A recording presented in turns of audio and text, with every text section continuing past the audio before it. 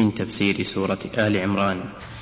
فمما يكون في الدنيا أن الله إذا أحب الإنسان سدد أعماله وخطواته وأقواله وأفعاله، كما جاء في الحديث الصحيح: من عادى لي وليا فقد آذنته بالحرب، وما تقرب إلي عبدي بشيء أحب إلي مما افترضت عليه، ولا يزال عبدي يتقرب إلي بالنوافل حتى أحبه، فإذا أحببته كنت سمعه الذي يسمع به، وبصره الذي يبصر به، ويده التي يبطش بها، ورجله التي يمشي بها، ولئن سألني لأعطينه، ولئن استعاذني لأعيذنه. هذه من فوائد محبة الله. ومن فوائد محبة الله عز وجل تيسير فعل الطاعة وترك المعصية، وذلك لأن الإنسان إذا أحب شيئا طلب الوصول إليه، فإذا كان يحب المال طلب الوصول إلى المال بالبيع والشراء والتأجير وغير ذلك. إذا أحب شخصا طلب الوصول إليه بمصاحبته ومصادقته. إذا أحب أي شيء فإنه يطلب الوصول إليه. فإذا أحب الله العبد أحبه العبد فطلب الوصول إليه. ومن فوائد محبة الله للعبد أن الله تعالى يلقي في قلوب العباد محبته، كما قال الله تعالى: إن الذين آمنوا وعملوا الصالحات سيجعل لهم الرحمن ودا. وجاء في الحديث أن الله إذا أحب عبدا نادى جبريل: إني أحب فلانا فأحبه، فيحبه جبريل، ثم ينادي في أهل السماء: إن الله يحب فلانا فأحبه، فيحبه أهل السماء، ثم يوضع له القبول في الأرض فيكون مقبولا عند الناس. في هذه الآية الكريمة من الفوائد أن الله سبحانه وتعالى أثاب هؤلاء الذين أحسنوا في مقالهم وفعالهم. بماذا؟ بثواب الدنيا وثواب الآخرة. ومن فوائدها أن رحمة الله تعالى سبقت غضبه، فهو يثيب الطائع ثوابين: ثواب في الدنيا وثواب في الآخرة، بخلاف العقوبة، فإن الله تعالى لا يجمع بين عقوبتين، فإذا شرع عقوبة في الدنيا على ذنب فإنه لا يعاقب به في الآخرة، كما جاء في الحديث أن الحدود كفارة، الحدود يعني العقوبات كحد الزنا والسرقة، أنها كفارة لأصحابها. وقال النبي عليه الصلاة والسلام في المتلاعنين، قال لهما: عذاب الدنيا أهون من عذاب الآخرة. بل إن الله تعالى قال: وما أصابكم من مصيبة فبما كسبت أيديكم ويعفو عن كثير. فلن يجمع الله الإنسان عقوبتين على معصية، عقوبة في الدنيا وعقوبة في الآخرة، لكن يجمع له بين ثوابين في الطاعة، ثوابا في الدنيا وثوابا في الآخرة، لأن رحمة الله سبقت غضبه. ومن فوائد هذه الآية الإشارة إلى خفة شأن الدنيا بالنسبة للآخرة. من أين تؤخذ؟ من قوله: ثواب الدنيا وحسن ثواب الآخرة، كأن الدنيا ليست بشيء حتى يكون فيها حسن كما قررنا. ففيه إشارة إلى أن العاقل ينبغي له أن يعتني بماذا؟ بثواب الآخرة الذي هو الحسن. ومن فوائد الآية إثبات البعث والجزاء، لقوله ثواب الآخرة. ومن فوائدها إثبات المحبة لله، وهي صفة حقيقية ثابتة لله على الوجه اللائق به. طيب، الرضا ثابت لله، ثابت لله. الفرح ثابت لله. العجب ثابت لله. وهكذا جميع الصفات التي جاءت في الكتاب والسنة يجب علينا أن نؤمن بها على أنها حق، على حقيقتها. لأن الله خاطبنا بالقرآن بلسان عربي مبين. ولم يأتي عن الصحابة ولا عن الأئمة أنهم حرفوا هذه النصوص عن ظواهرها، وهذا يدل على أنهم أقروا بها كما جاءت على ما هي عليه. وهذا مذهب السلف ومذهب أهل السنة والجماعة، وفيه الراحة والطمأنينة، لأن الإنسان إذا لاقى ربه وقد أثبت له الصفة التي دل عليها القرآن والسنة فإنه يوافيه بحجة أو بغير حجة، يوافيه بحجة. لكن إذا وافى ربه وقد حرف وقال معنى يحب المحسنين أن يثيبهم ليس له حجة، ليس له حجة عند الله. طيب، ونحن نتكلم دائما على أن الذين أنكروا شيئا من صفات الله بحجة عقلية أنا نجيبهم على سبيل الإجمال بأن نقول أولا أن هذا خلاف طريقة السلف، لأن السلف لم يستدلوا بالعقل على إثبات الصفات أو نفيها. ثانيا أن العقل لا مجال له في باب صفات الله، لأن صفات الله خبر محض، والأخبار المحضة ليس للعقول فيها مجال إطلاقا. ثم لو قال قائل ألا يمكن أن نقيس الغائب على الشاهد، قلنا لا يمكن القياس، لأن الله نفى هذا القياس ونهى عنه، نفاه ونهى عنه، فقال ليس كمثله شيء، وقال لا تضربوا لله الأمثال. أنا ربما أقيس شخصا لم أعلم به على شخص أعلم به وأشاهده، لكنني لا يمكن أن أقيس الخالق على المخلوق، لأن الله نفى ذلك بل نهى عنه. ثالثا أن نقول لهم إن نفيكم لما نفيتم بحجة أن العقل لا يدل عليه غير صحيح في الاستدلال عند العقلاء، وذلك لأننا لو قدرنا أن العقل لا يدل عليه فقد دل عليه السمع، دل عليه السمع، ونفي أو انتفاء الدليل المعين لا يستلزم انتفاء المدلول.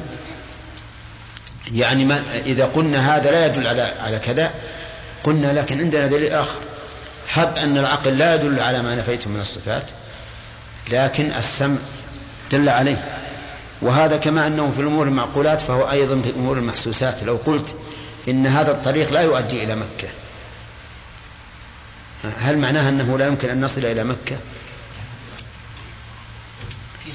أو لا يمكن أن نصل من طريق آخر. فهب أن العقل لا يدل على ثبوت ما نفيتم فإننا نستدل عليه بإيش؟ بالسمع. رابعا أن نقول بل إن العقل يدل عليه وأولى مما ذكرتم، يعني أن نثبت ما نفيتم بدلالة العقل نثبته بدلالة العقل إثباتا على وجه يكون أظهر مما ذكرتم. فمثلا هم يقولون إن الإرادة ثابتة لله دل عليها العقل، والكلام هنا مع الأشعرية، يقولون إن الإرادة ثابتة لله عز وجل لأن العقل دل عليها. عرفتم ما هو دلالة العقل على الإرادة؟ التخصيص، يعني كون السماء سماء والأرض أرضا هذا تخصيص. من الذي خصص أن يكون السماء سماء والأرض أرضا؟ الإرادة. أراد الله أن يكون السماء سماء فكانت، وأن تكون الأرض أرضا فكانت. إذن هذا دليل عقلي على ثبوت الإرادة لله. نقول أنتم نفيتم الرحمة، نفيتم الرحمة ونحن نستدل لها بالعقل. ألم تكن نعم الله عليكم لا تحصى؟ سيقولون بلى لا تحصى. إذن هل هي آثار رحمة ولا آثار غضب؟ آثار رحمة، آثار رحمة. ولهذا حتى العام إذا جاء المطر وانتشر الخصب يقول هذه من رحمة الله، من رحمة الله أن الله أنزل علينا المطر وانتشر الخصب، بل يقولون مطرنا بفضل الله ورحمته، فيثبتون الرحمة لله بدليل عقلي. كذلك أيضا الرضا يمكن أن نثبته بدليل العقل. إثابة الطائعين تدل على رضا الله عنهم ولا على غضبه؟ لو غضب لانتقم، لكنه رضي فأثاب، فهذا دليل العقل. فصار الذين ينكرون ما ينكرون من الصفات بحجة أن العقل لا يدل عليها محجوجون من 4 أوجه ذكرناها الآن، وهي أن هذا الاستدلال مخالف لطريق السلف، فالسلف لا يستدلون بإثبات الصفات أو نفيها بالعقل، وإنما بالسمع. ثانيا أنه لا مجال للعقل فيها، وإذا ادعوا القياس قلنا القياس ممنوع لأن الله نفاه ونهى عنه. ثالثا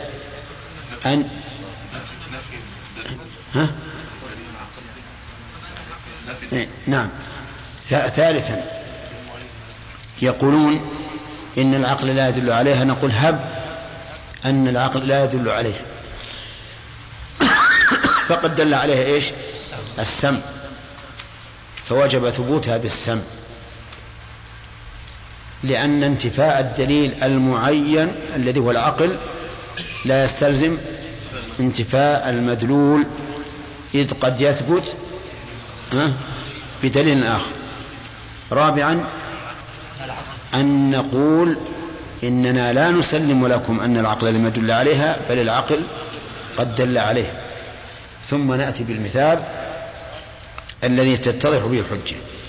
طيب، من فوائد الآية الكريمة الحث على الإحسان، الحث على الإحسان، لأن الإحسان سبب لغاية هي غاية كل إنسان، وهي محبة الله.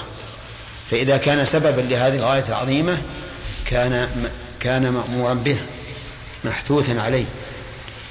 ويدلكم على أن محبة الله هي الغاية أن الله قال في كتابه: قل إن كنتم تحبون الله فاتبعوني يحببكم الله.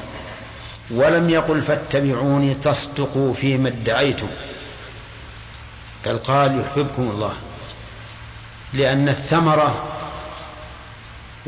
العظيمة هي أن الله يحبك، مع أننا نضمن أن من أحب الله حقا فسيحبه الله، لأن الله يقول: من أتاني يمشي أتيته هرولة، ومن تقرب إليه شبرا تقربت منه ذراعا، ومن تقرب إليه ذراعا تقربت منه باعا. فإذا كانت محبتك لله صادقة فإن محبة الله لك مضمونة. لكن البلاء كل البلاء أن تدعي المحبة وليست محبتك صادقة، هذا البلاء. يكون قلبك مشغولا بمحاب أخرى كمحبة المال، محبة الأولاد، محبة القصور، محبة المراكب، محبة النساء، وهكذا. هذه المحاب تضايق محبة الله في القلب، إلا إذا كانت تابعة لمحبته. حطوا بالكم لهذا، يعني لا تقولوا أنت تسد علينا باب محبة ما جبلت النفوس على محبته. نقول محبة هذه الأشياء إذا كانت تابعة لمحبة الله صارت من محبة الله. لو أحب المال من أجل أن ينفقه في سبيل الله كانت هذه المحبة تزاحم محبة الله أو لا؟ لا تزاحمها بل تزيدها. لو أحب النساء من أجل تكثير الأمة ومن أجل تحصين فرجه ومن أجل الفوائد التي رتبت عليه على النكاح كان هذا من محبة الله. لكن لمجرد قضاء الوطر تجده يتعلق قلبه بكل امرأة ما يستقل على شيء، حينئذ يكون هناك مزاحمة فتضعف محبة الله سبحانه وتعالى في القلب. المهم أن الشأن كل الشأن أن الشأن كل الشأن هو أن الله يحبك، هذا هو المهم. ومن فوائد هذه الآية الكريمة إثبات الصفات الاختيارية لله عز وجل، يعني التي تتعلق بإيش؟ بمشيئته. فإذا علق الله الصفة على فعل علمنا أنها من الصفات الاختيارية المتعلقة بمشيئته. كيف ذلك؟ لأن الإحسان فعل العبد، وفعل العبد حادث أو أزلي؟ حادث. إذا كان محبة الله الإحسان سببا لمحبة الله وهو فعل العبد وهو حادث، لازم من ذلك ثبوت المحبة المعلقة بإيش؟ بالإحسان. واضح؟ والصفات الاختيارية أيضا أنكرها الأشاعرة ونحوهم، وقالوا لا يمكن أن يقوم بالله صفات حادثة اختيارية. لماذا؟ قالوا لأننا لو أثبتنا لله صفات حادثة لزم قيام الحوادث به، والحوادث لا تقوم إلا بحادث، والله عز وجل أزلي أزلي أبدي، فيقال ويلكم، هذا كذب أن الحوادث لا تقوم إلا بحادث. أليس الله يقول ويفعل الله ما يشاء؟ والله يفعل ما يريد، يفعل ما يريد.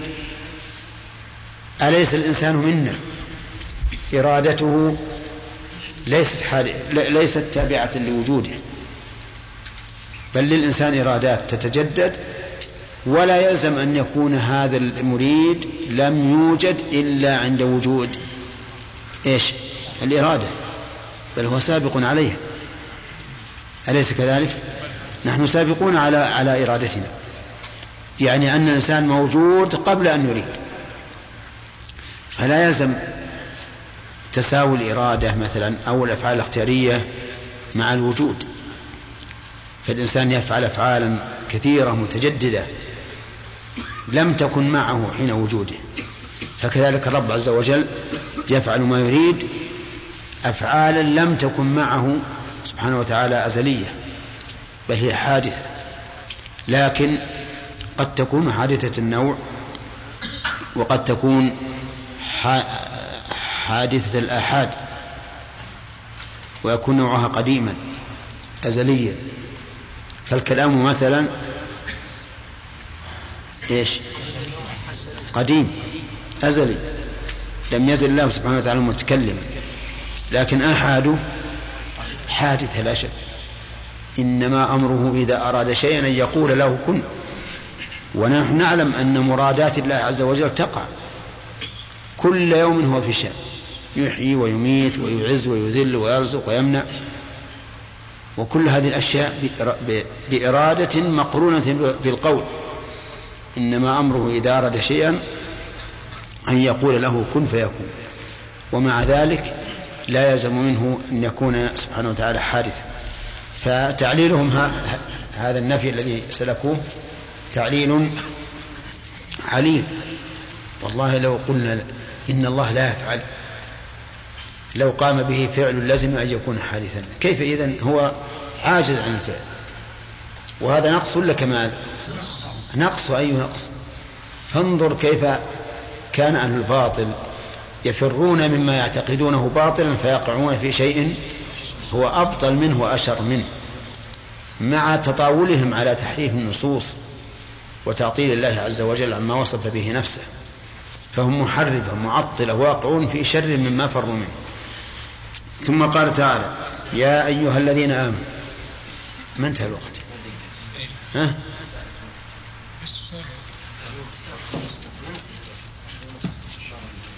ساعتي ما سمعت. نعم.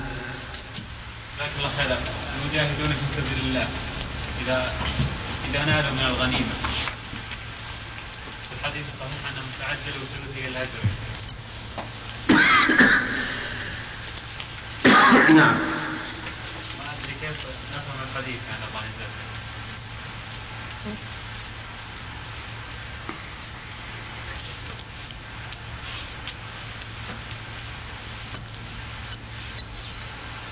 لا بد أن يكون هناك سبب، يكون هناك سبب قال النبي صلى الله عليه وسلم هذا من أجله، يحتاج إلى النظر في هذا الحديث وسياقه. يعني ما يأثر على الثواب. نعم. أخذ المغنم ما يأثر على ثواب الأخرى. ما يؤثر إذا خلصت النية أن يكون القصد أن تكون كلمة الله هي العليا، لكن قد يكون بعض المجاهدين يغلب جانب الغنيمة، فمن هنا ينقص الأجر كثيرا حسب التغليب الذي قام في قلبه. فالحديث يحتاج إلى نظر في سببه، ربما يكون سببه يدل على أن لهم إرادة للدنيا. نعم. ذكر الله عز وجل يا شيخ في بعض الآيات مثل من حارب الله عز وجل وقطع الطرق، في آخر الآية رتب عليه عذابين. شلون؟ ذكر الله عز وجل في هذا من فعل هذا محارب الله وقطاع الطرق رتب عليها عذابين في الدنيا وفي الآخرة. نعم.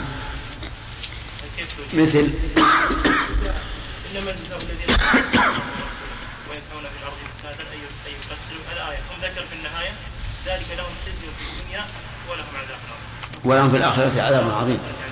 إيه نعم. هذا الخزي صحيح أنه خزي يخزون به في الدنيا،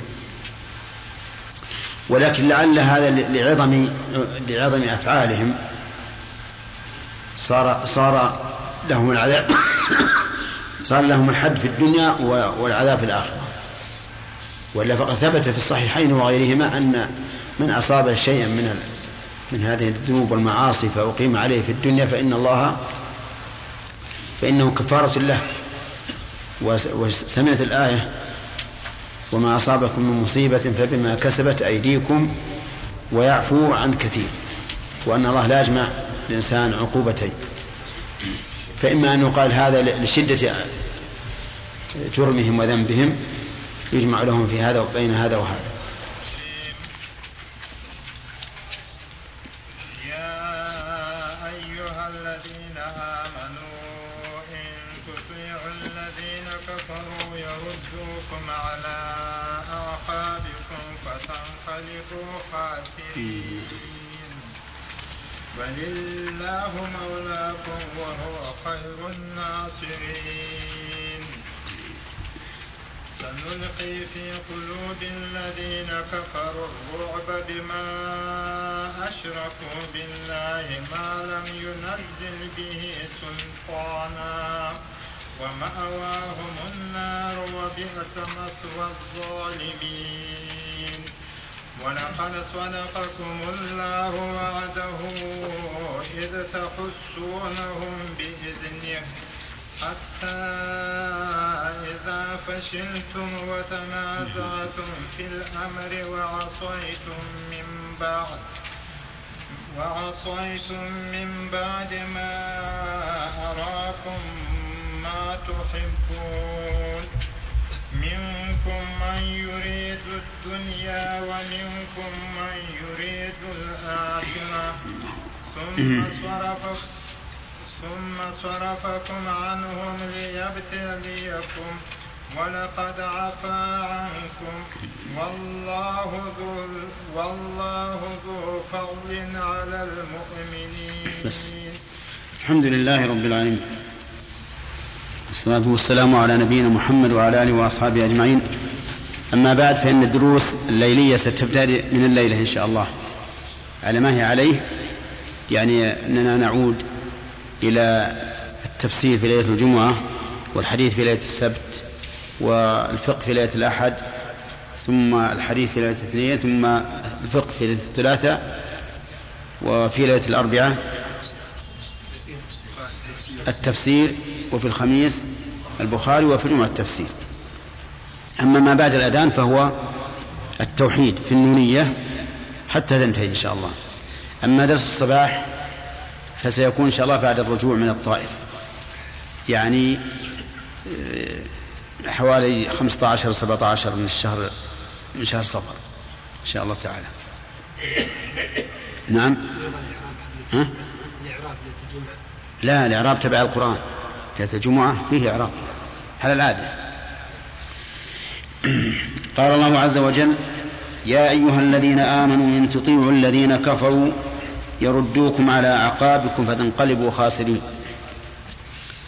صدر الله هذه الآية بالنداء، والتصدير بالنداء يدل على العناية بما سيوجه للمخاطب، وذلك لأن النداء يفيد التنبيه، ولا ينبه الإنسان إلا لشيء مهتم به. فإذا وجه الله الخطاب أو إذا صدر الخطاب بالنداء فهو دليل على العناية به لأهميته. ثم وجه إلى العباد باسم الإيمان: يا أيها الذين آمنوا. والغرض من ذلك هو أولا الإغراء والتشجيع على قبول ما يلقى، لأن الإيمان هو الذي يحمل الإنسان على قبول ما أمره الله به وعلى ترك ما نهى الله عنه. ولهذا قال ابن مسعود رضي الله عنه: إذا قال الله تعالى يا أيها الذين آمنوا فأرعها سمعك، فإما خير تؤمر به وإما شر تنهى عنه. ويفيد أيضا فائدة ثانية، وهو أن قبول المذكور من مقتضيات الإيمان، كما أنك لو وجهت إلى شخص كريم وقلت له: يا أيها الكريم أعط الفقير وأعن المحتاج، فإن هذا يدل على أن إعطاء الفقير وإعانة المحتاج من مقتضى كرمه. إذن قبول ما يأتي بعد هذا الخطاب يدل على يعني يكون هذا من مقتضى الإيمان. الفائدة الثالثة أو الغرض الثالث أن عدم قبوله نقص في الإيمان، لأنه إذا وجه الخطاب إلى إنسان بلفظ الإيمان ولكن لم يمتثل فهذا نقص في إيمانه، لأن ما يأتي بعد النداء يا أيها الذين آمنوا إما مأمور به أو منهي عنه أو مخبر به، فترك المأمور نقص في الإيمان، والوقوف في المحظور نقص في الإيمان، والتكذيب بالخبر نقص في الإيمان. استمع إلى هذا الخبر من الله عز وجل، خبر من هو عليم بكل شيء: إن تطيعوا الذين كفروا. وإن هنا شرطية، وفعل الشرط تطيعوا، ولكنه لم يجزم، هكذا نقول مجزوم. بماذا؟ بحذف النون والواو فاعل، لأنه من الأفعال الخمسة. وأما جواب الشرط فهو قوله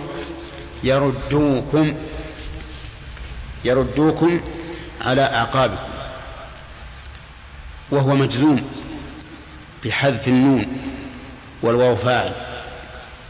قوله يا أيها الذين آمنوا إن تطيعوا الذين كفروا، إذن هناك أمر موجه من الكفار إلى المؤمنين، لأن الطاعة تقابل الأمر، أو نهي موجه من الكافرين إلى المؤمنين، يأمرونهم بالفحشاء وينهونهم عن المعروف، فإن أطعتموهم في ذلك فالجواب يردوكم على أعقابكم. وقوله إن تطيعوا الذين كفروا عامة، يشمل اليهود والنصارى والمشركين والملاحدة الذين ليس لهم دين ولا يتعبدون بشيء. أي واحد من الكفرة إذا أمرك بشيء فأطعته فإنه يردك على أعقابك فتنقلب خاسرا. وقوله إن تطيعوا الذين كفروا أي فيما يتعبد به لله. أما في المسائل الأخرى كمسائل الصناعة مثلا فإنه لا يدخل بالآية لا شك. لو أن مهندسا من الكفار أمرك أن تصنع كذا لتكون النتيجة كذا فإنه لا يدخل في الآية، إنما يقصد به ما يكون على سبيل على سبيل التعبد. يأمرك بالفحشاء، بشرب الخمر، بالسرقة، بسوء الأخلاق، أو ينهاك عن المعروف، ينهاك عن الصلاة، ينهاك عن الإخلاص لله وما أشبه ذلك. وقوله يردوكم على أعقابكم، الأعقاب جمع عقب وهو مؤخر القدم ويقال له العرقوب، يعني يجعلونكم تمشون على الخلف. ومعلوم أن الذي يمشي على الخلف سوف يقع في الحفر ويطأ الشوك والحصى، وهذا قريب من قوله تعالى أفمن يمشي مكبا على وجهه أهدى أم من يمشي سويا على صراط مستقيم. فهم يردوكم على أعقاب فتنقلبوا خاسرين. تنقلبوا، الانقلاب يقتضي التحول من حال إلى حال، ولهذا يقال انقلب من الجنب في فراشه، انقلب في فراشه من الجنب الأيمن إلى الجنب الأيسر. إذن هناك تحول من حال إلى أخرى إذا أطعنا هؤلاء المشركين هؤلاء الكفار. تنقلبوا. وقول خاسرين هذه حال من الواو في قوله تنقلبوا، أي تكونوا في خسارة بعد أن كنتم في ربح، لأن الإيمان ربح كما قال تعالى والعصر إن الإنسان لفي خسر. أي إنسان؟ كل. ولهذا هنا للعموم، أي إن كل إنسان لفي خسر إلا الذين آمنوا وعملوا الصالحات وتواصوا بالحق وتواصوا بالصبر. الذين اتصفوا بهذه الصفات الأربع هم الرابحون، ومن سواهم فهو خاسر. خاسر إيش؟ خاسر عصره. وهذه الحكمة من أن الله أقسم بالعصر دون غيره، لأن العصر هو خزائن الأعمال، فإذا لم يقم الإنسان بهذه الصفات الأربع خسر عصره وكان عمره خسارة. طيب، تنقلبوا خاسرين لأنكم تحولتم من من الكفر، من الإسلام إلى الكفر. وفي آية أخرى سبقت يا أيها الذين آمنوا إن تطيعوا فريقا من الذين أوتوا الكتاب يردوكم بعد إيمانكم كافرين. فهنا قال الذين كفروا، وهناك قال فريقا من الذين أوتوا الكتاب، لأن الذين أوتوا الكتاب بعضهم فيه خير كما قال تعالى ليسوا سواء من أهل الكتاب أمة قائمة. وهذا من بلاغة القرآن، لما قال إن تطيعوا فريقا من الذين أوتوا الكتاب قال يردوكم بعد إيمانكم كافرين، فريقا منهم. أما الكفار فكل الكافرين يريدون منا أن نكفر وأن ننقلب على أعقابنا خاسرين. ثم قال الله تعالى بل الله مولاكم. بل هنا للإضراب، الانتقال أو الإبطالي؟ لا، الإبطالي، لكنه إبطال شيء مقدر، لأن طاعتنا للكفار تكون لرجاء أو خوف. يعني نحن إذا طعنا الكفار فإما أن نطيعهم رجاء وإما أن نطيعهم خوفا. رجاء أن ينصرونا، أن يمدون بالمال وما أشبه ذلك، خوفا من أن يسطوا علينا. وأن يحاربون ويقاتلون.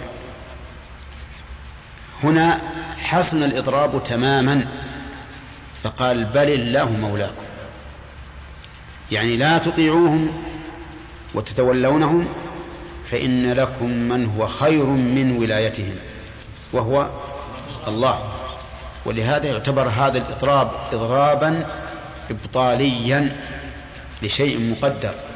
إن تطيعوا الذين كفروا من أجل أن يكونوا لكم أولياء فإنكم سوف يردونكم على أعقابكم فتنقلبون خاسرين. ثم قال بل الله مولاكم. إذا كان هو الله مولانا سبحانه وتعالى فإننا لا يهمنا أحد من الخلق، لا يهمنا أحد من الخلق ما دمنا نؤمن بأن الله مولانا بما معنا من الأوصاف التي نستحق بها الولاية.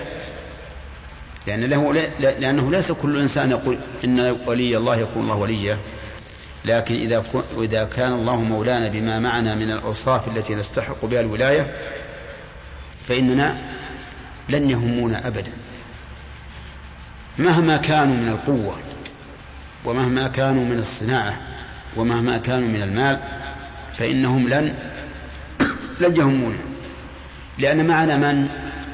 الله عز وجل، من يقول للشيء كن فيكون. ولكن الله عز وجل يأمرنا أن نقاتل بأيدينا، فإذا أعيتنا القدرة مع القيام بما يجب حينئذ جاءنا نصر من الله لا قبل للبشر به. وهذه حقيقة يجب أن نفهمها. نحن مأمورون بأن نعد العدة وأن نقاتل، لكن إذا جاءنا ما لا طاقة لنا به حينئذ يأتي نصر من الله ليس لنا به طاقة ولا لغيره. وله شواهد في التاريخ لهذا القول الذي قلته، شواهد في التاريخ. فموسى عليه الصلاة والسلام لما خرج من مصر وكان فرعون قد جمع له جميع أهل المدائن، كل المدن جمعهم من أجل القضاء على موسى وقومه، وقال إن هؤلاء لشرذمة قليلون، ليخفف شأنهم عند قومه حتى يستعدوا ويهموا بالقضاء عليهم. وصلوا إلى البحر. هل للإنسان طاقة بالبحر؟ لا، ليس له طاقة. ولهذا قال قومه إنا لمدركون، لأن البحر أمامهم وفرعون وجنوده خلفهم، كيف يفتكون؟ قال كلا إن معي ربي سيهدي. فأمره الله عز وجل أن يضرب البحر، فضربه مرة واحدة بعصا، عصا تحمل باليد، مرة واحدة فقط، فانفلق 12 طريقا يبسا بلحظة. هذه الأرض الرطبة التي هي وحل وطين صارت بلحظة يبسا، وهذا الماء السجال صار كل فرق منه كالطود العظيم، كالجبل، جبال واقفة ليس السيالة. حتى إن بعض العلماء يقول إن الله جعل في هذه الكتل المائية جعل فيها فرجا حتى ينظر بنو إسرائيل بعضهم إلى بعض، لأن الإنسان في وسط الماء على يمينه ويساره ويخشى أن أصحابه قد غرقوا، فجعل الله لهم فرجا في هذه الأطواد ينظر بعضهم إلى بعض بلحظة. هذه لا طاقة للبشر بها، لكن الله من كان الله مولاه فهو منصور.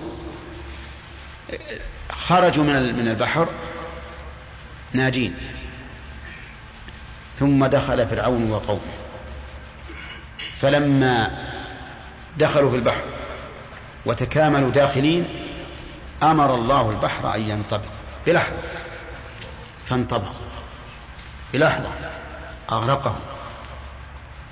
وكان فرعون قد أرعب بني إسرائيل، فأخرجه الله عز وجل لهم جسدا ينظرون إليه، فاليوم ننجيك ببدنك لتكون لمن خلفك آية، فاطمأنوا أنه هلك.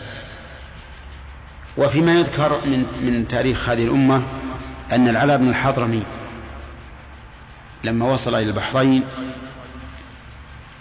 وجد البحر أمامه وليس معه سفن، فدعا الله عز وجل فعبر الماء على أقدامه، والخيول والإبل كلها تمشي على الماء كأنما تمشي على صفا من الحجر.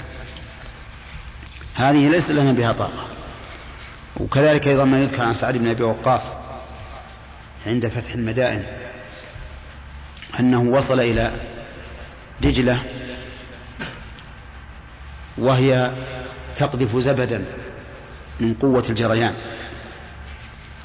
والفرس عبروها بسفنهم وجسورهم وكسروا الجسور وأغرقوا السفن، ولم يبق للمسلمين شيء يعبرون به. فقال سعد بن أبي وقاص لسلمان الفارسي: أعطنا من آرائك، لأنه رضي الله عنه كان ذا رأي في الحرب، وهو الذي أشار بالخندق على المدينة في عام الأحزاب. فقال: والله لا أرى حيلة في هذا، البحر بين أيدينا وليس معنا سفن ولا جسور، ولكن دعني أنظر في القوم، إن كانوا على ما ينبغي وهم أهل للنصرة فليس بنو إسرائيل بأولى منا من النصرة، والله عز وجل قد فلق البحر لهم وعبر. فذهب فوجد القوم فرسانا في النهار ورهبانا في الليل، في الليل ركوعا وسجودا، وفي النهار يصبحون معدات الحرب ويستعدون. فرجع إليه بعد 3 وقال: إني وجدت القوم على أحسن ما يرام، ولكن توكل على الله. فنادى سعد بالرحيل وأنه سوف ينفذ البحر، وقال: إني مكبر 3، فإذا كبرت 3 فخوضوا البحر بسم الله. ففعلوا. فيقال سبحان الله إنهم عبروا كله بخيلهم ورجلهم وإبلهم، حتى إنه بعض المؤرخين ذكر أن الخيل إذا تعبت أنشأ الله لها ربوة تقف عليها وتستريح. هذا نصر ليس لنا به طاقة، لكن من الله عز وجل. ولهذا قال هنا: لا تراعوا الكافرين ولا تطيعوهم استجلابا للنصر أو خوفا منهم، لأن لكم وليا أعظم منهم عز وجل، وهو الله. بل الله مولاكم وهو خير الناصرين. هو خير الناصرين يعني خير من ينصر، بل هو خير الناصرين وأعظم الناصرين وأقدرهم وأقواهم عز وجل. إن ينصركم الله فلا غالب لكم، وإن يخذلكم فمن ذا الذي ينصركم من بعده؟ لا أحد. إذن يقول الإضراب هنا من أحسن ما يكون في هذا الموضع: بل الله مولاكم وهو خير الناصرين، أي خير من ينصر. في هذه الآيات فوائد. أولا فضيلة الإيمان، حيث يوجه الخطاب للناس بوصف الإيمان في مقام الإرشاد والتنبيه، وأن الإيمان مقتض للامتثال. ومن فوائدها أنه لا يجوز لنا أن نطيع الكافرين، لأن طاعتهم وسيلة إلى الكفر، إن تطيعوا الذين كفروا يردوكم على أعقابكم وتنقلبوا خاسرين. ومنها وجوب الحذر من الكفار، وجوب الحذر، وأنهم لا يمكن أن يدبروا أمرا فيه مصلحة للمسلمين والإسلام أبدا، لا يمكن، مستحيل. حتى أولياء، حتى الحلفاء الذين يكون بينهم وبين المسلمين حلف، لا يمكن أن يحالفوا المسلمين إلا لمصلحتهم قطعا. فخزاعة كان بينها وبين الرسول عليه الصلاة والسلام حلف في صلح الحديبية، لكن لمصلحتهم. ومن فوائد هذا الحديث، هذه الآية الكريمة، أن طاعة الكفار نتيجتها الحتمية الكفر، لقوله يردوكم على أعقابكم فتنقلبوا خاسرين. كيف ذلك؟ الكفار يأخذوننا شيئا فشيئا، يأخذون شيئا فشيئا، يريدون علينا أشياء نطيعهم فيها، ويقفون عند هذا الحد؟ لا، ما يقفون، يدخلون أشياء حتى ننقلب على أعقابنا. وليس معنى ذلك يعني أن نسجد لهم ونركع لهم، لا، إذا خرج الإنسان من دينه كفى. ولهذا يذكر عن بعض رؤسائهم أنه قال: نحن نسعى للتنصير لا من أجل أن نخرج المسلم من دينه إلى النصرانية، لأن دين النصرانية معروف بعيد عن الفطرة، وأعني بدين النصرانية الذي هم عليه الآن.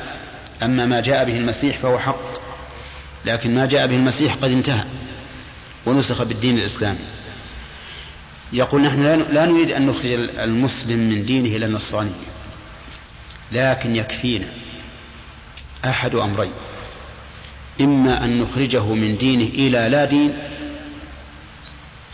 ويكون بهيميا ليس همه إلا بطنه وفرجه ومتعه، وإما أن نشككه في الدين، نشككه. ومعلوم أن الإيمان لا يصح مع الشك، الإيمان يقين. إذا كان عند الإنسان أدنى تردد فليس بمؤمن، لا بد من إيمان، لا إيمان مع التردد. فهم يقول يكفي هذا، يكفي أن نخرجه إلى أن يكون بهيميا أو مترددا شاكا حائرا. هذه نتيجة كفرية، هذه نتيجة كفرية. ومن فوائد هذه الآية أن الكفر خسارة، لقوله فتنقلبوا خاسرين. وإذا كان الكفر خسارة فالإيمان ربح. ولهذا لا نجد أحدا أربح من المؤمن في هذه الدنيا، حتى لو كان فقيرا،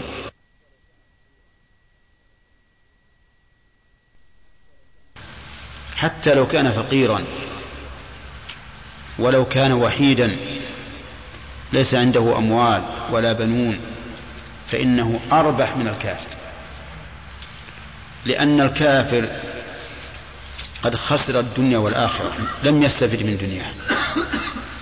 الحقيقة أن الكافر لم يستفد من دنياه، وإنما يعيش كما تعيش البهائم، كما قاله أعلم الناس، كما قاله أعلم العالمين، قال: والذين كفروا يتمتعون ويأكلون كما تأكل الأنعام.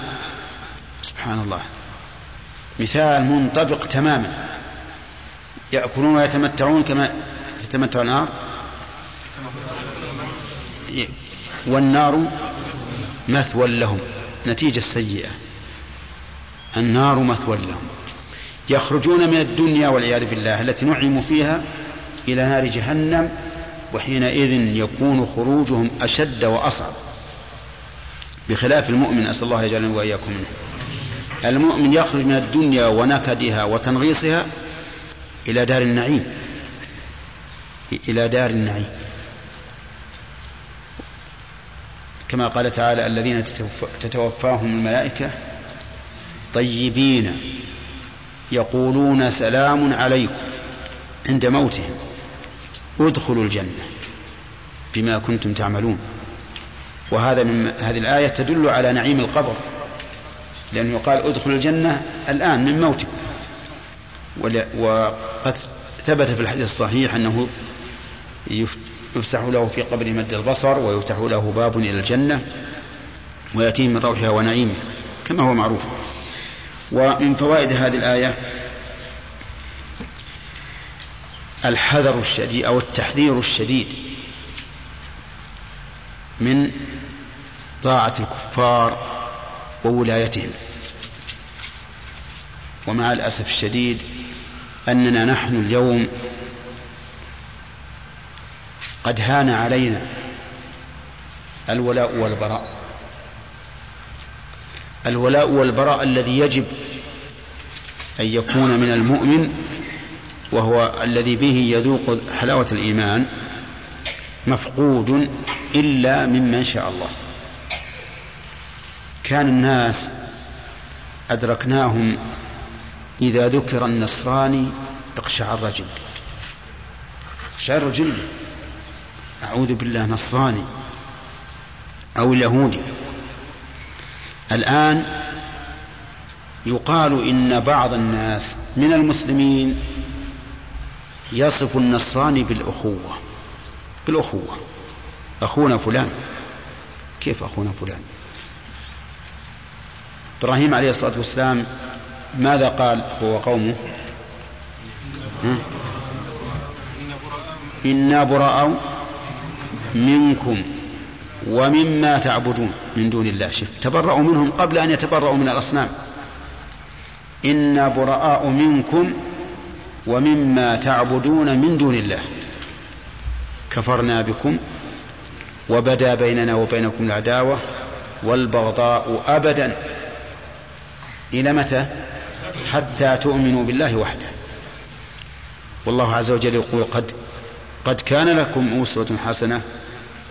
لكم أسوة حسنة في إبراهيم والذين معه. هذه الأسوة الحسنة أن نتبرأ من الكافرين، أن نبغضهم، أن نعتقد أنهم أعداء، مهما ألانوا لنا القول وزخرفوا لنا فهم أعداء. والله لن تعود هذه العداوة ولاية أبدا إلى يوم القيامة. طيب، إذن يجب علينا أن نحذر. وهنا نوجه الخطاب إلى ولاة الأمور وإلى عامة الناس بالتحذير من الكفار وولايتهم، وننصحهم بأن يتخذوهم أعداء حقيقيين كما هو الواقع. كذلك أيضا الرعية يجب عليهم أن يبتعدوا عن الكفار، ولا سيما في هذه الجزيرة، لأن هذه الجزيرة لها شأن خاص في إبعاد الكفار عنها.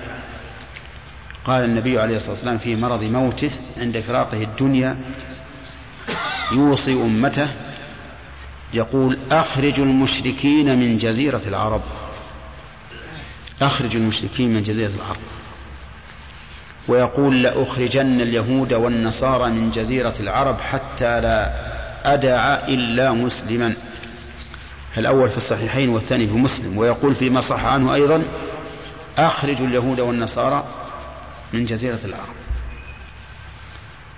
وننصح إخواننا العامة بأن يأخذوا بعين الاعتبار هذه الوصية من الرسول عليه الصلاة والسلام، وأن لا يحضروا لهذه البلاد أحدا من اليهود أو النصارى أو غيرهم من الكفار إلا للضرورة القصوى في حدود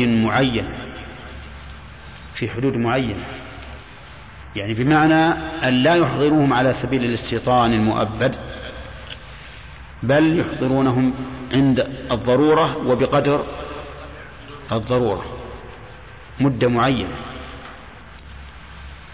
لا على سبيل الاستيطان المؤبد. طيب، ومن فوائد هذه الآية الآيتين إثبات الولاية لله تعالى، إثبات ولاية الله للمؤمنين، لأنه قال يا أيها الذين آمنوا ثم قال بل الله مولاكم، وهذه الولاية خاصة، لأن ولاية الله للخلق نوعان: عامة لكل أحد، وهذه معناها تولي الأمور سواء بنصر أو بخذلان. انتبه، هذه الولاية العامة معناها إيش؟ تولي الأمور بنصر أو خذلان أو غير ذلك، المهم متولي الخلق هو الله عز وجل، هذه ولاية عامة. ومنها قوله تعالى حتى إذا جاء أحدكم الموت توفته رسلنا وهم لا يفرطون ثم ردوا إلى الله مولاهم الحق. أما الولاية الخاصة فهي خاصة بالمؤمنين، الله ولي الذين آمنوا يخرجهم من الظلمات إلى النور، والله ولي المؤمنين، وهو عز وجل ولي المتقين. فالولاية هذه خاصة، ومعناها أو مقتضاها أن الله سبحانه وتعالى يتولى هذا الذي استحقها باللطف والعناية، يوفقه. ويفسر هذا حديث أبي هريرة رضي الله عنه أن النبي صلى الله عليه وسلم قال فيما يرويه عن ربه: من عادى لي وليا فقد آذنته بالحرب، وما تقرب إلي عبدي بشيء أحب إلي مما افترضت عليه، ولا يزال عبدي يتقرب إلي بالنوافل حتى أحبه، فإذا أحببته كنت سمعه الذي يسمع به، وبصره الذي يبصر به، ويده التي يبطش بها، ورجله التي يمشي بها. يعني أن الله يسدده في جميع تصرفاته. إذن هذه ولاية خاصة تختص بمن يستحقها من المؤمنين المتقين. هنا بل الله مولاكم، ما المراد بها؟ العامة أو الخاصة؟ الخاصة. طيب، ومن فوائد هذه الآية أن الله عز وجل ناصر لأوليائه، ناصر لأوليائه بقوله وهو خير الناصرين، وهذه من ولايته. فإن قال قائل كيف نجيب عما أخبر الله في كتابه أن من الناس من قتل الأنبياء بغير حق؟ كيف نجيب عن ذلك؟ فالجواب عن هذا من أحد وجهين. الوجه الأول أن المراد بالنصر أو الوعد بالنصر لمن أمر بالجهاد، فإن الله ينصره، لأن الله لا يكلفه بشيء إلا والعاقبة له فيه. وأما الذين قتلوا من الأنبياء فإنهم لم يؤمروا بالجهاد. والوجه الثاني أن نقول إن النصر نوعان: نصر شخص بمعنى أن الإنسان يدركه بشخص، ونصر معنوي بمعنى أن الله ينصر من جاء بهذا ولو بعد موته. ولهذا تجدون أئمة المسلمين تجدون أقوالهم كأنهم أحياء بيننا، أليس كذلك؟ الأئمة أقوالهم حية فكأنهم أحياء. أنت إذا أخذت كتابا لعالم من العلماء وقرأته وانتفعت به فكأنما درسك هذا العالم.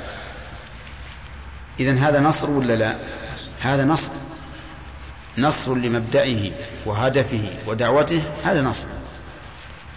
في وجه ثالث أيضا أن نوزع النصر على الزمن، فنقول النصر قد يكون في الدنيا وقد يكون في الآخرة، والذين قتلوا من الأنبياء سوف يكون نصرهم في الآخرة عندما يختصمون مع أقوامهم. لأنكم لاحظوا يا أخوان إن أهل الحق وأهل الباطل يوم القيامة يختصمون عند الله، يختصمون فيقضي بينهم فيما هم فيه يختلفون. أنتم لا تظنوا أن الخلاف اللي يقع بين أهل الحق وأهل الباطل ينتهي بالدنيا، لا، سوف يحكم الله بينهم يوم القيامة وينصر أهل الحق. لن تنفعكم أرحامكم ولا أولادكم يوم القيامة يفصل بينكم، ثم إلينا مرجعهم فننبئهم بما كانوا فيه يختلفون، أو آية نحوها، أظن آية هكذا. المهم على كل حال آيات متعددة تدل على هذا. إنك ميت وإنهم ميتون ثم إنكم يوم القيامة عند ربكم تختصمون. عند ربكم تختصمون. إذا حكم الله لأهل الحق على أهل الباطل يوم القيامة فهذا نصر ولا لا؟ نصر. فصارت الجواب على هذه الآية من 3 أوجه. إما أن نقول إن الذين وعدوا بالنصر هم الذين أمروا بالجهاد، أو نقول إن النصر نوعان: نصر لشخص المنصور ويدركه في حياته، ونصر لدعوته وما جاء به، وهذا يكون ولو بعد وفاته. أو نقول إن المراد بالنصر هو النصر يوم القيامة عندما يختصمون عند الله عز وجل. قال الله تعالى: إنا لننصر رسلنا والذين آمنوا في الحياة الدنيا ويوم يقوم الأشهاد. نعم.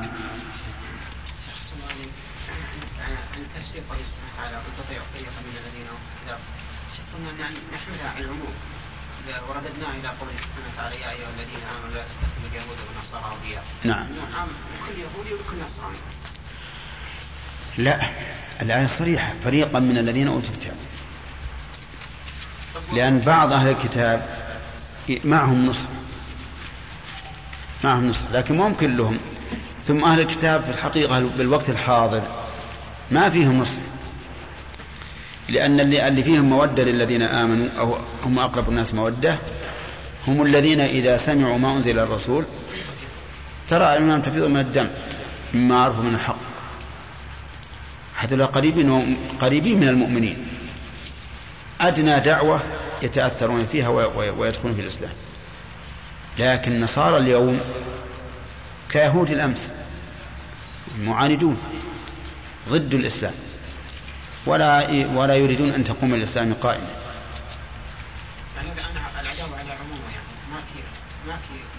في الوقت الحاضر هذا هو الظاهر. ولهذا لا تجد نصرانيا عنده علم إلا لا يستطيع أن يؤمن. لكن جهال النصارى يمكن يؤمنون. لو كان هناك دعاة حقيقة من المسلمين لكان كثير من النصارى يدخلون في الإسلام، الجهال منهم. لكن اللي عندهم علم الله أعلم، القلوب بيد الله، لكن بعيد أن يدخلوا في الإسلام. نعم. ذكر بعض المفسرين أن بني إسرائيل أو أن فرعون وقومه لما تبعوا موسى يعني بقي منهم عدد لم يدخلوا البحر، فأنزل الله ملائكة وقذفوا بهم من البحر. الله أعلم. لكن يجب أن نعلم أن ما لم يكن في القرآن وصحيح السنة من الأخبار فإنه لا يصدق ولا يكذب، لأن الله قال: لما أتهم نبأ الذين من قبلهم قوم نوح وعاد وثمود والذين من بعدهم لا يعلمهم إلا الله. إذن ما نتلقى أخبارهم إلا من الله عز وجل. إما من كتابه أو من صحيح السنة، وما عدا ذلك فإنه يتوقف فيه. كذلك العدد يا شيخ. نعم. قيدوا بأعداد. أبدا ما نعلم عدده، هذا كله ما نعلم. اسم التوجيه في قول الرسول صلى الله عليه وسلم الصحابة عنهم أبعد الناس من هذا. إيش؟ توجيه الخطاب للرسول عليه الصلاة والسلام. وين هو؟ الذين آمنوا. والله مشكل. هل هذا خاص بالرسول والصحابة؟ وحي للرسول صلى الله عليه وسلم. معلوم كل القرآن موحى إليه، لكن هل الخطابات اللي في القرآن والنداءات اللي في القرآن للرسول وأصحابه فقط؟ يا أيها الذين آمنوا، هذا وصف يمكن أن إلى يوم القيامة. لكن أقصد يا شيخ، هل حصل شيء منها في عهد النبي صلى الله عليه وسلم من الصحابة أو لها سبب نزول؟ أبدا ما أعلم أن أحد إلا الذين ارتدوا، ولكن الذين ارتدوا من العرب ما هو على شأن الكفار، ما هو على شأن الكفار. نعم.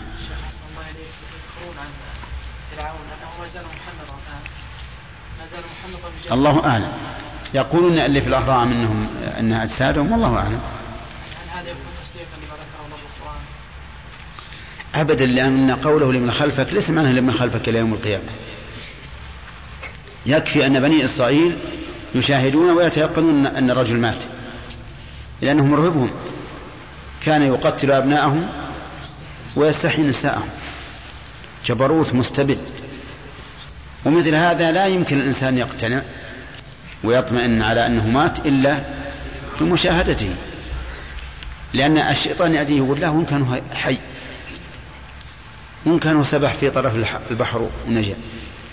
هنا ذكرت شيخ يوم القيامة يختصم الناس الله عز وجل. نعم. نعم. هل هذه الخصومة بين فرقة المؤمنين والكافرين أو بين أي خصومة حتى لو بين المؤمن والمؤمن؟ ظاهر كلام العلماء أنه عام حتى بين أهل السنة وأهل البدع، كما مر علينا أظن في إيش؟ في النونية مر علينا أنه عام حتى بين المؤمنين. حتى بين. أما أصحاب الحقوق لا شك أن الله بيقضي بينهم، الذي له حق على أخيه هذا أمر معلوم. لكن حتى في الأمور الشرعية إذا اختلفوا فيها وكان بعضهم مثلا معاند فالله يحكم بينهم.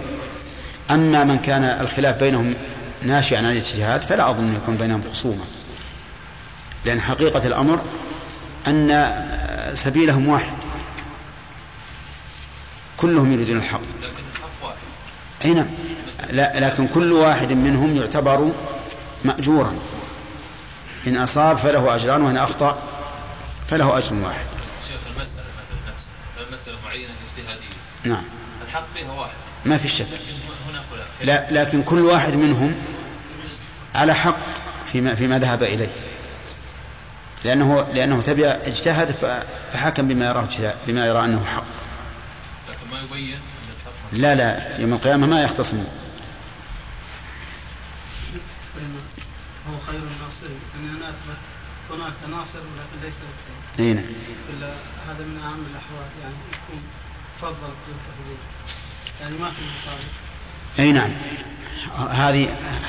هذه من الفوائد أيضا أنه يوجد من ينصر غير الله عز وجل، يعني يوجد أحد ينصر غير الله، وهذا صحيح. وإن استنصروكم في الدين فعليكم النصر إلا على قوم بينكم وبينهم ميثاق. لكن الله هو خير الناصرين، مثل ما أنه يوجد خالق غير الله، لكن الله أحسن الخالقين. وكما ذكرنا لكم فيما سبق أن الخلق المضاف لغير الله ليس هو الخلق المضاف لله، لأن الخلق المضاف لله هو إبداع، والخلق المضاف لغير الله ما هو إلا تحويل وتغيير الشيء من شيء إلى شيء، من صورة إلى صورة مثلا. نعم. الطاعة الكافرين عامة هنا. إيش؟ الطاعة الكافرين عامة.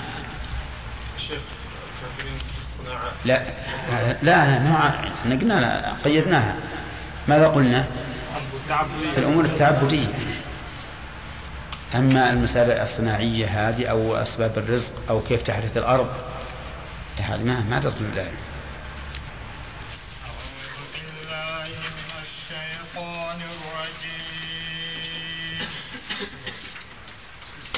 سنلقي في قلوب الذين كفروا الرعب بما أشركوا بالله ما لم ينزل به سلطانا ومأواهم النار وبئس مثوى الظالمين.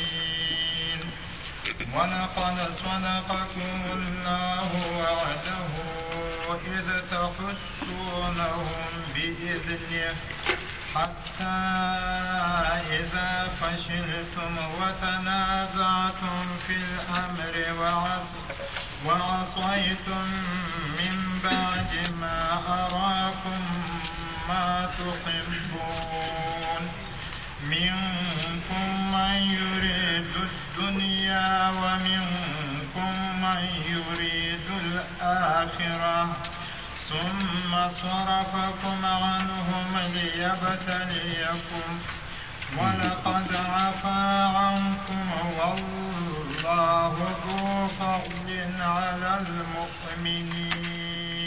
الحمد لله. بس كفاية. أعوذ بالله من الشيطان الرجيم. أظن ما سبق أخذنا فوائده كله. طيب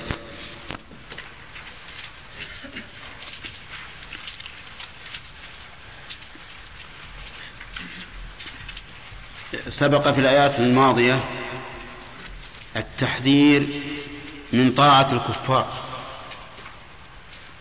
في أي آية أحمد؟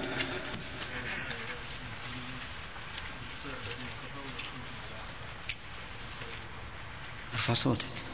قوله تعالى يا الذين آمنوا اطيعوا الذين كفروا يردوكم على أعقابكم. طيب وجه التحذير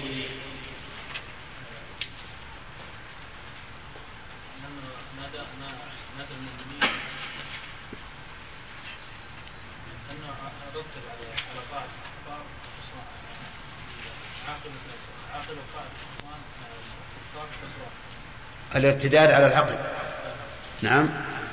والانقلاب بالخسارة. طيب هل يشمل هذا أي طاعة كانت؟ نحن استثنينا فيما قلنا إن هذا إن تطيعوا إنما هو فيما يتعبد به لله عز وجل. نعم. أما ما كان من أمور الصناعة ونحوها فلا تشمل هذه الآية. فلا يدخل في الآية. نعم. لا يدخل في الآية. نعم. طيب وسبق لنا قول الله فآتاهم الله ثواب الدنيا وحسن ثواب الآخرة. لماذا عبر عن الدنيا بالثواب وعن الآخرة بحسن الثواب؟ ما حضرت؟ من؟ أي نعم. أي نعم. لأن ثواب الآخرة إما أن يجازي الله العبد الحسنة بمثلها وإما أن الحسنة بمثلها؟ لا ثواب السيئة بمثلها. أما الحسنة تضاعف إلى 10 أمثالها إلى 700 ضعف. فذكر الله عز وجل هذا الثواب الحسن إشارة إلى أنه سيجزيهم بهذا وأن جزاءهم ليس جزاء مكافأة إنما هو جزاء فضل وإحسان. نعم. نعم. وأن الدنيا ليس لها حسن أصلا في اسمها وأن الآخرة هو حسن الثواب. لأن ثواب الدنيا مهما بلغ فهو ناقص، مهما بلغ فهو ناقص، بخلاف ثواب الآخرة. وهنا قال حسن ثواب الآخرة، وفيه إشارة كما قلنا إلى تكفير سيئاتهم بما صنعوا. طيب مر علينا في الآيات السابقة إثبات المحبة لله فعليا يحب المحسنين. وما هي محبة الله؟ هل هي ثوابه أم ماذا؟ محبة الله هي ثوابه أيوه. والثواب من أسباب المحبة، من أسبابها ولا من آثارها؟ من آثار المحبة. طيب، هل أحد من الناس خالف في هذا أحمد؟ أي نعم. خالف الجهمية والمعتزلة والأشاعرة أيضا، فنفوا حقيقة المحبة. بماذا فسروها؟ بموجبها، يعني بأثرها. بموجبها ولا موجبها؟ بالذي توجب. أقول بالموجب ولا بالموجب؟ بالموجب يعني بما ينتج عنها. لا، الكلمة الذي قلت تحتاج إلى تحريف. هل نقول بالموجب ولا بالموجب؟ بالموجب. طيب، المحبة الآن لها سبب، السبب يسمى موجب، ولها ثواب يسمى موجب. فمثل اتباع الرسول صلى الله عليه وسلم نقول موجب لمحبة الله. قل إن كنتم تحبون الله فاتبعوني يحببكم الله. والثواب على المحبة موجب. فالموجب هو السبب. طيب، والمقتضي هو السبب، والموجب هو الأثر، والمقتضى هو الأثر. نعم. طيب، لماذا يا عبد الرحمن بن داود فسر المحبة بأثرها أي بالثواب؟ لأنه قال المحبة ميل الإنسان إلى ما ينفعه، إلى ما يجلب له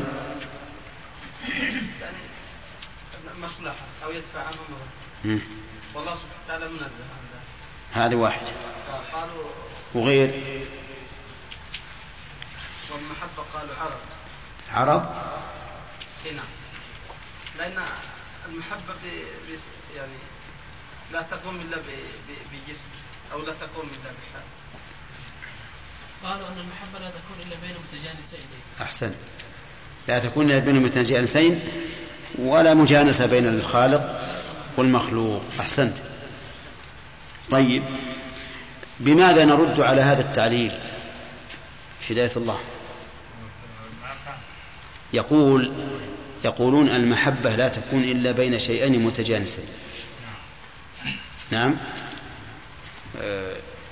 رجل ورجل، أنثى وأنثى، رجل وأنثى، لا تكون بين شيئين متباينين غاية التباين، فلا تكون بين الخالق والمخلوق. نرد عليه بأن جميع الإنسان يحب مثلا تفاح، هذا ليس مثلا قرب وغير ذلك. إذا كان المحبة خاصة بين المتجانسين كيف يحب الإنسان التفاح؟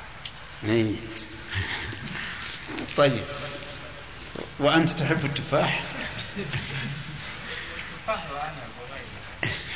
صحيح، لكن هل هناك دليل من السنة على إثبات المحبة بين شيئين غير متجانسين؟ نعم.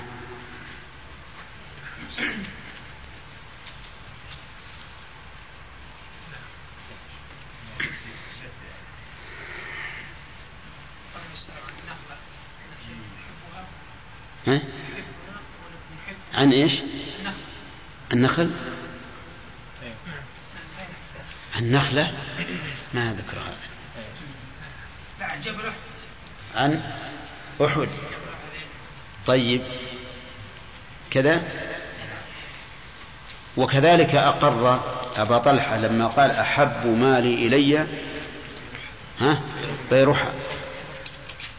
واضح؟ فدعواهم أنه لا يكون محبة إلا بين متجانسين هذا دعوة باطلة يكذبها الحس والواقع. طيب، مر علينا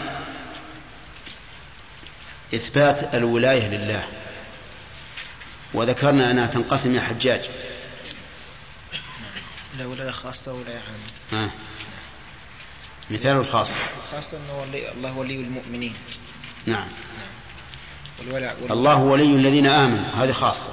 والعامة والعامة يعني أنه الله يعني مولك كل الناس، يتولى أمور كل الخلق سواء ودليله وغيره. دليل أو مثال لها كدليل نفي الولاية عن الخاصة عنهم الله. لا نعم. دليل ثبوت الولاية العامة. قوله تعالى ثم ردوا إلى الله مولاهم الحق. حتى إذا جاء أحدكم الموت توفته رسلنا وهم لا يفرطون ثم ردوا إلى الله مولاهم الحق. هذا عام.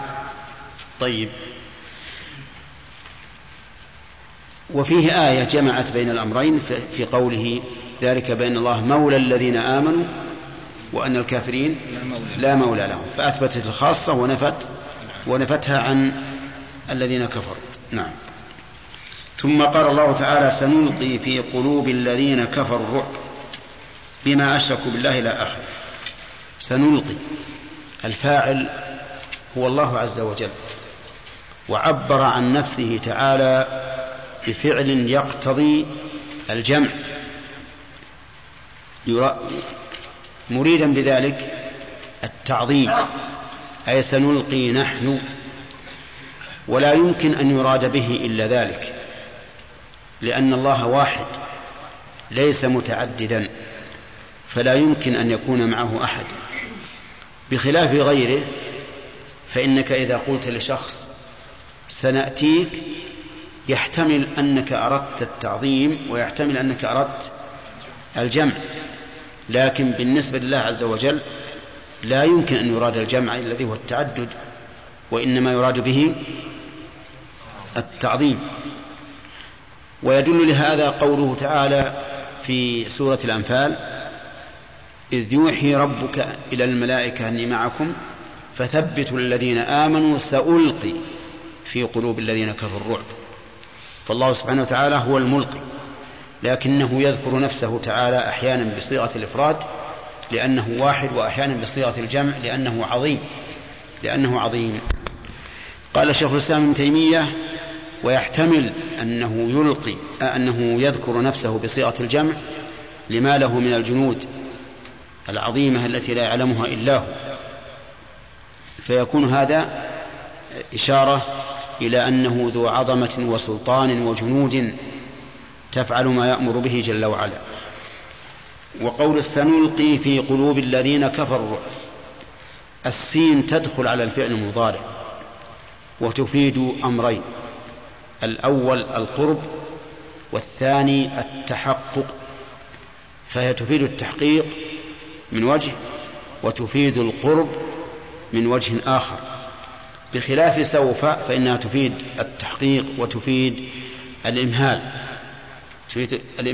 ولهذا يكون سوف للتسويف والسين للتنفيس أي القرب. سنلقي في قلوب الذين كفروا الرعب، فيها قراءتان: الرعب والرعب، وهذا يوجد في اللغة العربية كثيرا، يعني التسكين للتخفيف والحركة على الأصل، مثل النهر والنهر. هذه الرعب والرعب والمعنى واحد، والرعب أشد الخوف، وإنما ذكر الله عز وجل أنه يلقي الرعب في القلب، لأن القلب إذا دخله الرعب فإنه لا يمكن أن يثبت البدن. لو ثبت البدن أو حاول الإنسان الثبات فإن قلبه من شدة من الرعب سوف يحمله عن الأرض حملا ويفر ولا يمكن أن يبقى. ولهذا نجد بني النضير لما ألقى الله في قلوبهم الرعب ماذا صنعوا؟ صار الواحد منهم ينجو بنفسه، حتى إنهم كانوا من شدة خوفهم يحملون يعني الأمتعة ويكسرون البيوت، يعني ما يقلعون الأبواب على تؤده وطمأنينة من شدة الرعب الذي أصابهم. والرعب أقوى سلاح يكون على العدو، فإذا ألقى الله الرعب في قلب العدو فإنه لن يبقى. طيب، سنلقي في قلوب الذين كفروا بما أشركوا بالله. الباء هنا للسببية، أي بسبب شركهم بالله. وما يسميها العلماء مصدرية، أي بشركهم. وعلامة ما المصدرية أن يصح تحويل ما بعدها إلى مصدر. إذا صح تحويل ما بعدها إلى مصدر فهي مصدرية. وقد ذكروا أن لما عدة معاني، ذكروا لها معاني 10 مجموعة أو مشارا إليها في بيت من الشعر محفوظ عندكم إلا أن تكونوا قد نسيتموه. الهداية نسيت. طيب، من؟ نعم. تفهم شرط الوصل فاعجب بنكرها بكف ونفي زيد تعظيم المصدر. نعم، ستفهم شرط الوصل فاعجب لنكرها بكف ونفي زيد تعظيم مصدر. الأخير هو المثال الذي معنا، بما أشركوا بالله، أي بشركهم بالله، حيث جعلوا الله تعالى شركاء، ولكن هؤلاء الشركاء الذين جعلوهم مع الله إنما جعلوهم شركاء في العبادة لا في الربوبية. ولهذا كان شرك العرب شركا في الألوهية لا في الربوبية. ولئن سألتهم من خلق السماوات والأرض ليقولن خلقهن العزيز العليم، ولئن سألتهم من خلقهم ليقولن الله، قل لمن الأرض ومن فيها سيقولون لله. فهم يقرون بأن الله هو الخالق، وأن ما في الكون ملكه لا ينكرون هذا، لكنهم يشركون في العبادة فيعبدون مع الله غيره. ومع ذلك يدعون أنهم يعبدون هذه الأصنام لتكون شفعاء لهم عند الله، فهم يقرون أيضا أنها دون مرتبة الله لكن يعبدونه. والذين اتخذوا من دونه أولياء ما نعبدهم، يعني يقولون ما نعبدهم إلا ليقربونا إلى الله زلفى.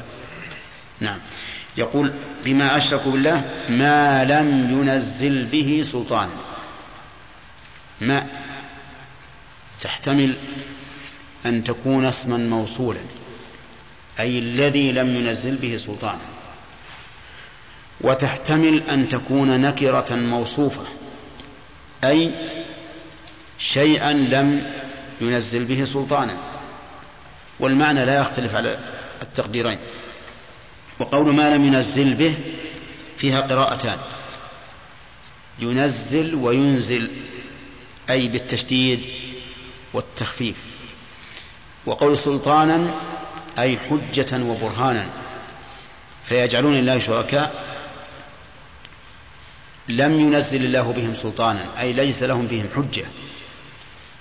طيب، وقوله ما لم ينزل به سلطانا، القيد هنا لبيان الواقع وليس للاحتراز، لبيان الواقع، أي أن واقع هؤلاء الشركاء أنه لا سلطان لشركهم ولا دليل. وليس المعنى أنهم يشركون ما لم ينزل به، ولو أشركوا ما نزل به لكانوا على صواب، لا، لأنه لا يمكن أن يأتي سلطان أي حجة على أن الله له شركاء. طيب، فإذا قال قائل ما الفائدة من ذكر هذا الوصف الذي يبين الواقع؟ قلنا الفائدة في ذلك إقامة الحجة على أنه ليس لهم دليل في إشراكهم به، ليس لهم دليل، لأنهم بنوا على غير سلطان وعلى غير حجة. نعم، فإذا كان كذلك فالغرض من هذا التنفير عن هذا الإشراك. عكس ذلك أن يأتي وصف لبيان الواقع من أجل الحث والإغراء على لزوم الحكم، كقوله تعالى: يا أيها الذين آمنوا استجيبوا لله وللرسول إذا دعاكم لما يحييكم.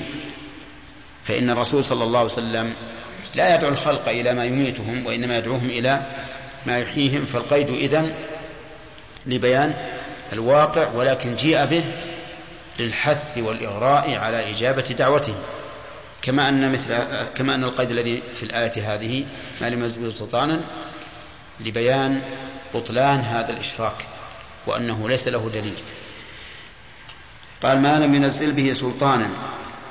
واعلم أن السلطان ما كان له سلطة، فالدليل يسمى سلطانا، والأمير على القوم يسمى سلطانا، وولاية الرجل على أهله سلطان، وهكذا كل ما كان له سلطة فإنه يسمى سلطانا. طيب، قد يكون السلطان بمعنى القدرة على الشيء، مثل قوله تعالى: لا تنفذون إلا بسلطان، أي بقدرة، ولا قدرة لكم على نفوذ أقطار السماوات والأرض. قال: ومأواهم النار وبئس مثوى الظالمين. مأواهم أي مرجعهم النار،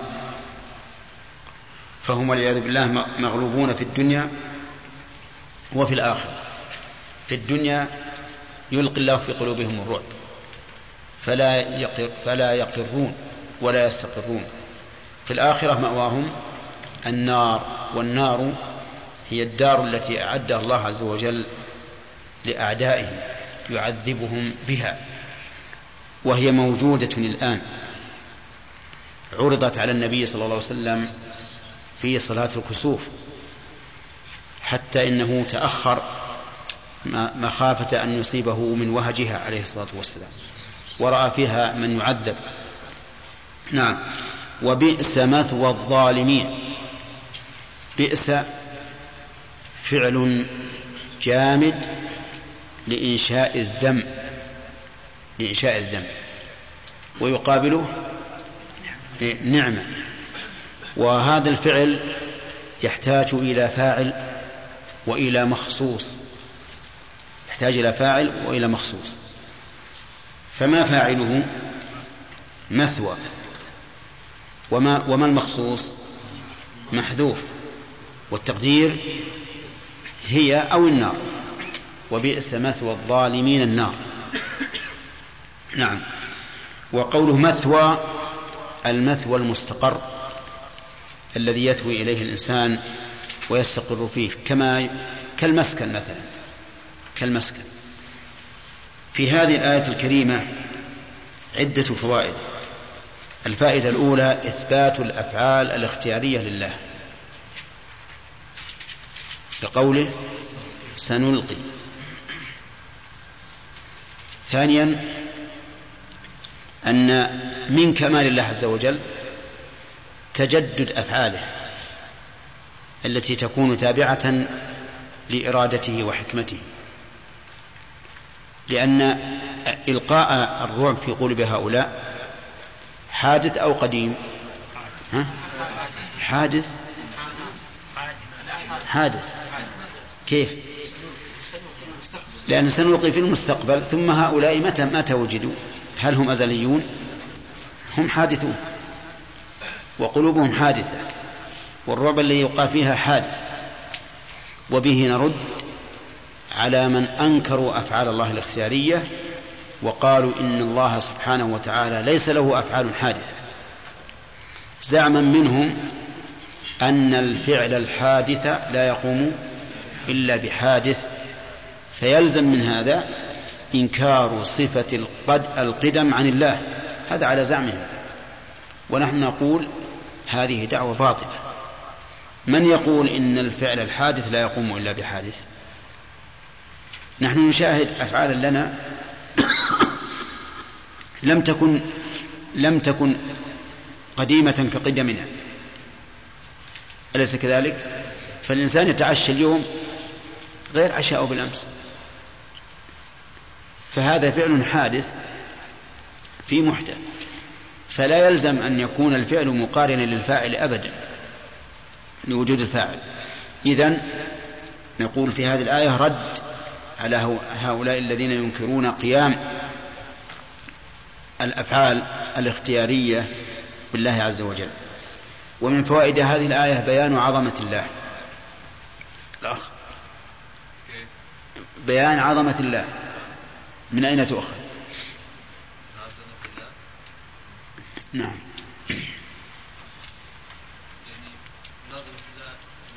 بيان عظمة الله من قول سنلقي، فإن هذه الصيغة تدل على العظمة أو التعدد، والتعدد في حق الله محال، فتعين أن تكون للتعظيم. طيب، من فوائد هذه الآية الكريمة